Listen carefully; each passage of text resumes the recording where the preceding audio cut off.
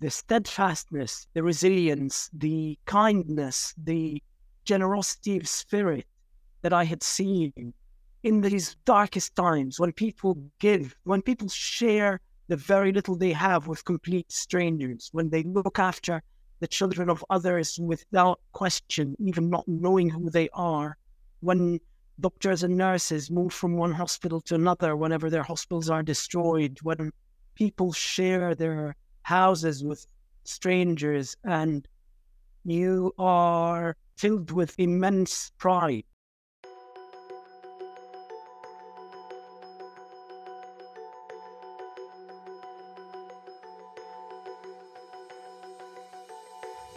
Welcome to This is Palestine. I'm Deanna Butu. In this, our 100th episode, I speak with Dr. Ghassan Abu-Sitta, a renowned British Palestinian doctor who, just 2 days into Israel's bombing campaign on the Gaza Strip, decided to head to Gaza to provide life-saving medical treatment to Palestinians. For 43 days, he remained in Gaza, and through his social media accounts and through his interviews, gave the world a glimpse into the impact on Palestinians and on the healthcare system in Gaza of Israel's siege and bombing campaign. As we record, today is Israel's 70th day of Israel's bombing campaign, during which time Israel has killed more than 20,000 Palestinians, with thousands more remaining trapped under the rubble. Israeli bombs have injured an estimated 50,000 Palestinians. Earlier this week, the UN announced that the healthcare system has collapsed, with infectious disease now spreading. Dr. Abu-Sitta, along with his colleagues, had to conduct surgeries, oftentimes without any disinfectants, sometimes in the dark, using only the light from a cell phone. Many doctors were forced to amputate limbs without anesthesia. In today's episode, we speak with Dr. Ghassan Abu-Sitta about the impact on the healthcare system and about what is happening in Gaza. Dr. Ghassan Abu-Sitta is a multi-award-winning plastic and reconstructive surgeon with a reputation as one of the world's leading specialists in craniofacial surgery, facial aesthetics, cleft lip and palate surgery, and trauma-related injuries. Dr. Abu-Sitta's pioneering research and innovation have transformed the faces and lives of his patients across the globe. Le Monde dubbed him as, quote, the man who fixes broken faces, unquote. In Gaza, he, along with the other doctors, are heroes. First, thank you, and thank you for being on the This is Palestine podcast. Can you tell us what it was like to be a doctor in Gaza amid this most brutal bombing and invasion? I mean, I'm sure everybody's had this experience, but do you know when you're in the sea and you're kind of caught off guard by a wave and you lose your footing for a split second, and the wave kind of covers you, and you're kind of struggling just to keep your head above water, and it always felt like that. It always felt that you've been hit by a wave that is above your ability to deal with it, in terms of the sheer number of wounded and the intensity of the violence and the manifestations in terms of injury that you were having to deal with. At the same time, as the wounded increased in number, your ability to deal with them, your capacity in terms of material and medication, and in terms of the number of hospitals that were still functioning, kept decreasing. And so you were in a situation where you just, I mean, almost like it became surreal that you know, even in a good day, when we managed to kind of have our anesthetist with us all day and do around, 12 cases, you knew that each air raid brought in another 80 to 150 wounded. And that somehow you weren't able to kind of make a dent in this wave of killing that was happening. One of the things that was that became very apparent is that the attack on hospitals was a critical component and remains a critical component of Israel's attack on the Gaza Strip. with, as you put it already, hospitals being forced to shut down. How is it that you even begin to respond to this? So I think what happened, and this is the critical part about the attack on Al-Ahli Baptist Hospital, that Israel was testing international resolve. They found the least likely hospital to be attacked, the one that's linked to the International Council of Churches. It's run by a bishop in the Anglican Church in the UK. Really, of all of the hospitals, you thought this is the one. But they chose this one because they wanted to see whether what was a strategy that lay at the heart of the war could be carried out. The aim of the war is to turn Gaza into an uninhabitable place, and so that the expulsion of Palestinians continues after the ceasefire by turning Gaza into a death world. And a critical component of creating the death world is dismantling the health system. And so you start out with the most obvious, the most outlandish target. And if the world doesn't respond, if the world immediately, unquestionably latches on to the whole narrative of Palestinian missile misfiring, then the answer came back loud and clear to the Israelis that this war can be unleashed on the health system. And that's why immediately after Al-Ahli, what we saw is the dismantlement of 4 children's hospitals. Muhammad al-Durra, al-Nasr, Rantisi, all of these hospitals were the first wave. And then you started attack on the next least likely target, which is the Quds Hospital, which is run by the Palestine Red Crescent Society. That's part of the International Federation of Red Cross and Red Crescent. And that's run out of Ramallah. And then, so all of these, with each attack, the Israelis were emboldened to the point where the violence became a spectacle. When you lay out the dead bodies of premature children in Nasser Hospital for the world to see it, because it's easy to hide that war crime by just burying these kids in a corner behind the hospital. But what was done is that they were literally laid out so that people would find them and see them once the Israeli forces withdrew, in a kind of performative violence that is as a result of the unquestioning way in which not just Western media, but even Western human rights organizations had completely adopted the narrative of the Israelis, which did 2 things.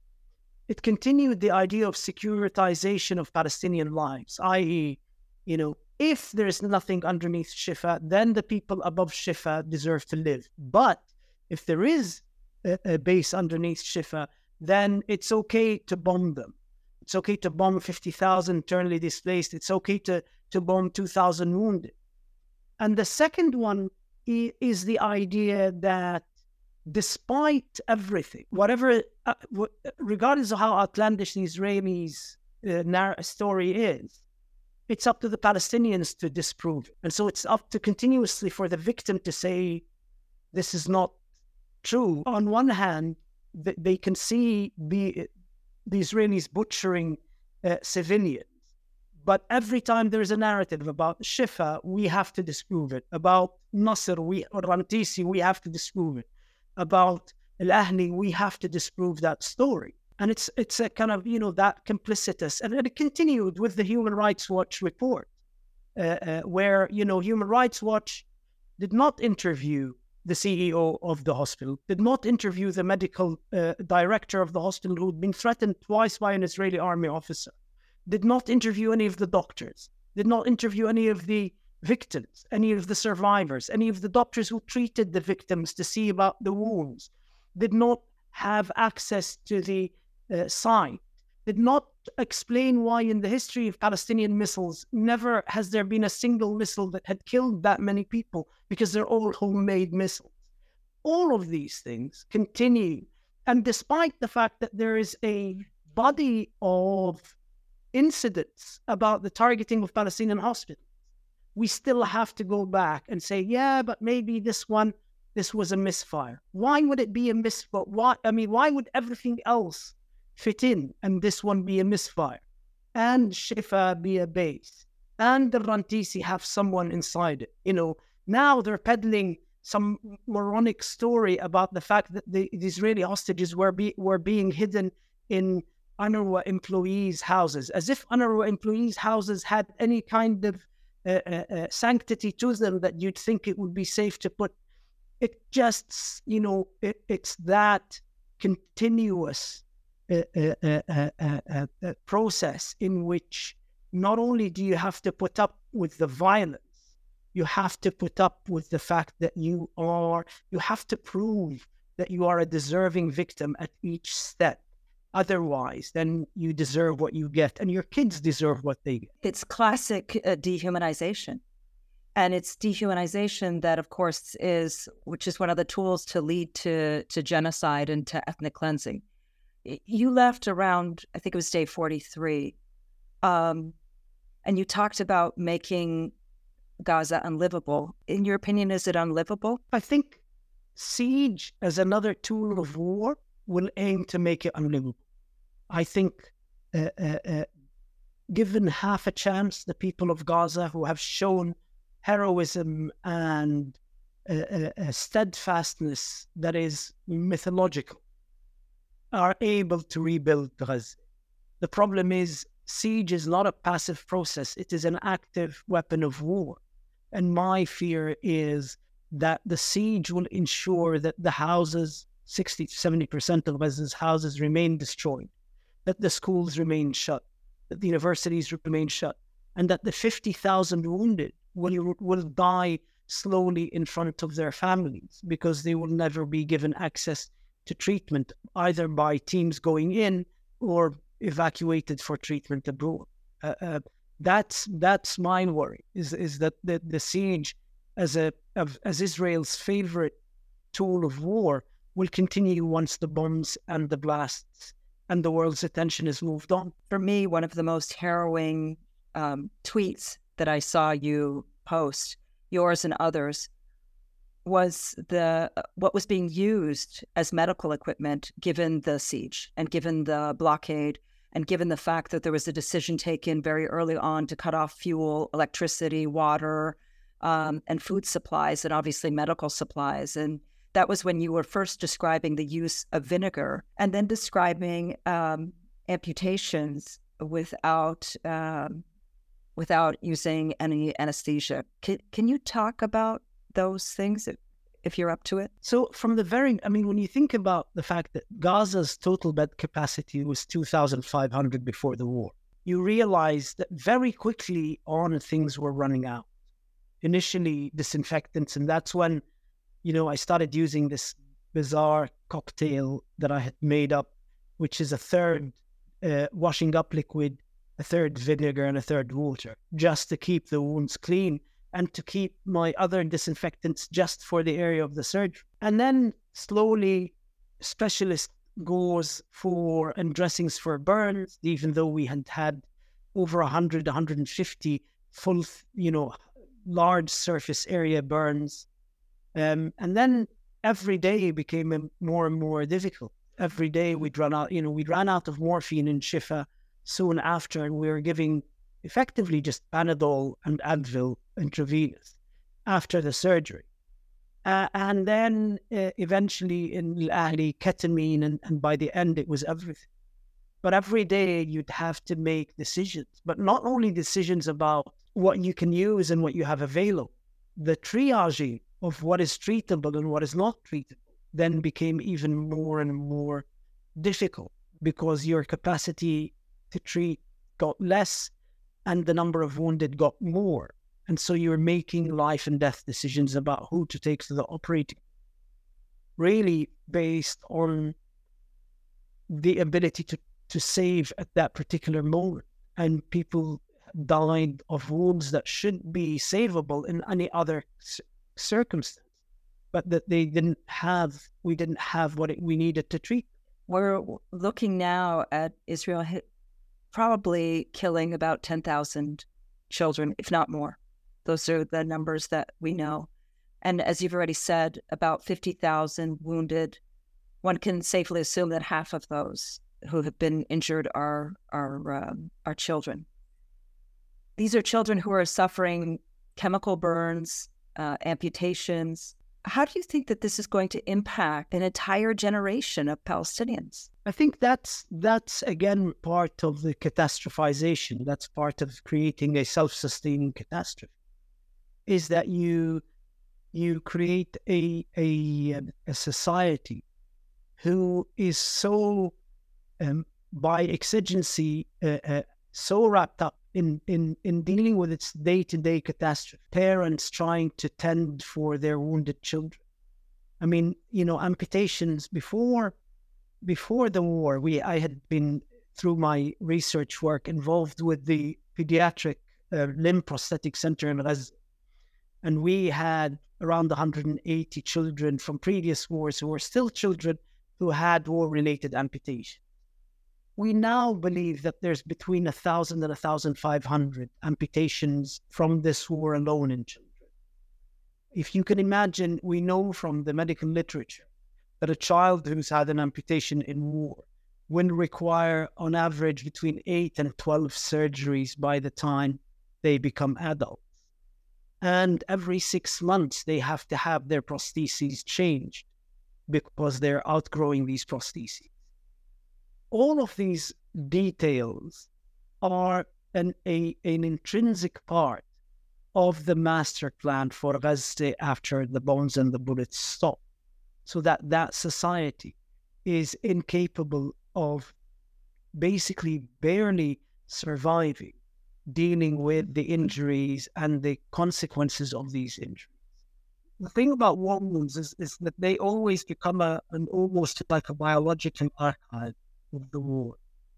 The wound will carry the story of this war for the lifetime of the wounded in a way that is much more permanent and less likely to ever change with changing political fortunes than other forms of archive. And these children will always carry in their bodies the story of this war, the story of the complicity of those supported this war, and the complicity of those who remained silent in this war. The amputated limbs and the dismembered and disfigured bodies of Palestinian children are an archive to everyone and everything that has been done in this war. Not just the perpetrators, the Israelis, but those who have profited from these weapons and those who profit from the political fallout and those who have colluded with the Israelis.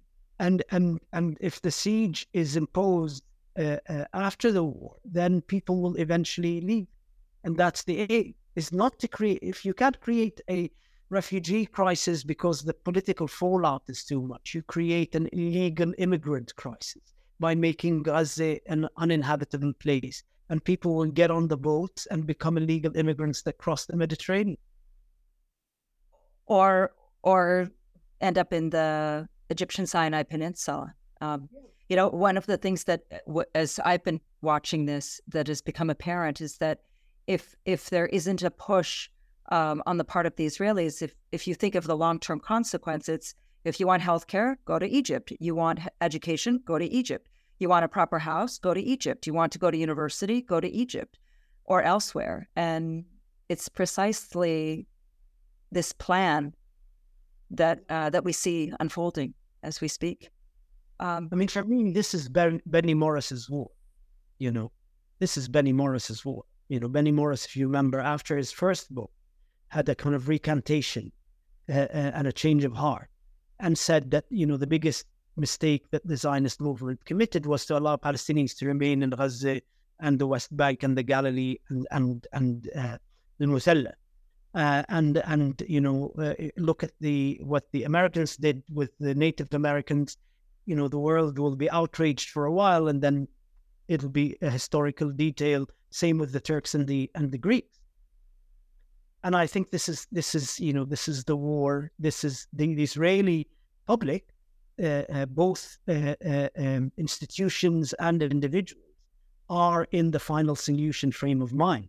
And the final solution is to get rid of Palestinians. I mean, how else can you explain 400 doctors signing and then paying for a petition in the newspapers calling for the bombing of Palestinian hospitals, yet expecting to be invited to scientific conferences in Europe and North America without any consequence? If that mind had completely shifted towards a kind of self-fulfilling justification that the Palestinians had been so dehumanized within Israeli psyche that they honestly believe the rest of the world shares their view of the Palestinians as being Amalek or being subhuman or human animals, as they referred to them. And so these doctors really think that doctors in Paris and in London and in New York share the view of Palestinians, and so this would not impact their standing within medical community if their names were publicly made regarding the Palestinians. But do you think that it will affect them? We need to make sure that it does. We need to make sure that it does. We need to make sure that these doctors become known. We need to translate this letter, and we need to kind of highlight it. They need to pay the consequences of what it. I mean, you know much more than I do, but just recently, by discussion with lawyers, the thing about genocide that makes it different to other crimes is intent. Intent is a much bigger part of the crime, and so intent is so clearly laid out, and which kind of makes us realize that Gaza is not the last stop. This is the beginning. West Bank is going to be next. West Bank, they're already laying the ground for a war by targeting those locations and sectors of Palestinian society that would resist the war and resist expulsion. And inside 48, the Green Line, it's continuing. It's continuing, and the whole Israeli society is geared towards it. And so, it's not just the kind of overt expulsion. Students are being made to feel so unwelcome at universities that they would look elsewhere for education. Academics are made to feel so unwelcome that they would look elsewhere for employment. Everything is now, the whole Israeli society is geared towards expulsion as the final chapter of the Zionist project. It is, very much indeed. And it's not just Benny Morris, but many of them, including the politicians who are saying the same thing. And I can tell you, somebody who lives in 48, that we definitely feel it. You see signs all over the place that say, together we will win, or things like finish them, or end Gaza. You definitely feel it when you're living here. I wanted to ask if you had any particular stories or any patients that you're still thinking of that stayed with you. But I have to tell you, they all stay with you, especially now that that the killing hasn't stopped, and you ask yourself every day what's happened to them, and you remember one of them, and you're wondering, this child or this amputee or this every day these kids remain with you, and when you hear about the malnutrition and about the shortage of drinking water, or about the other day when it started raining, I could just imagine these kids in the cold and wounded, and all of them, and I remember their names. And your colleagues? My colleagues, they shot one of my friends the other day. I'm sorry. I used to live in Ghassan, and it's a place that never leaves you. No matter, you can leave it, but it never ever leaves you. Ever. And you're in awe of them. I mean, Muhammad Abeid. We started out the Al-Awda Jabalia when we had to evacuate the patients. We moved back to Shifa. We would have cases together. He would always be cheerful. When I went to Al-Ahli, he stayed in Shifa Hospital and decided to remain with his patients during the siege of Shifa Hospital. He only left when the Israelis withdrew. He then moved back to the Indonesian. When the Indonesian hospital was bombed and then evacuated, he moved back to Lauda, and he got shot while rounding on his patients, and even the colleagues who moved to the south, I know that they immediately, once they made sure their families are okay, they went to the closest hospital. I mean, the guys that I've worked with in Shifa are now some of them are in the European hospital in Rafah, some of them are in Nasser, some of them are in Shuhada al-Aqsa, each and every one of them. What's your hope for Gaza? You see, in a kind of, and this is not bravado or kind of the usual kind of, political rhetoric. I do believe we're closer now. So do I. Actually, it's interesting that you say that. So do I. There are certain things that have happened in this war. There's an old man who was with his son and their family living in the corridor outside the operating room, because at some stage the patient, the internally displaced were everywhere, and he was telling me, and there's a kind of Arabic term for a concierge or a caretaker in the building called naqur, and he was telling me, all of our lives we thought that the enemy was Israel, and that behind Israel was the West. And this war made me realize, Shlomo Natur, and the owner of the building is the United States, and Shlomo cleans the stairs and collects the rent and fights with the tenants. But at the end of the day, the building is owned by someone else. And the U.S.'s decision to run this as a result of Israel's failure to maintain these unruly natives, and the fact that Israel has been shown to be a killing machine, nothing else, incapable of achieving anything other than murder. Even now, even despite the complete imbalance of power between it and the Palestinians, all Israel can do is kill. That's it. You're absolutely right. I say this all the time. They're masters when it comes to perpetrating war crimes. Even if you look at what they've done over the course of the past, we're on day 70 today. 70 days. All they've done is war crimes. That's it. There's been no dismantling of infrastructure. There's been no getting to the only infrastructure that they've gotten is civilian infrastructure to make life livable in the Gaza Strip, and that's it. The final question I wanted to ask you is, we've talked a little bit about this already, but how has this impacted you? It has impacted me just because you are so in awe of these people, your people, that you feel you can take on the whole world.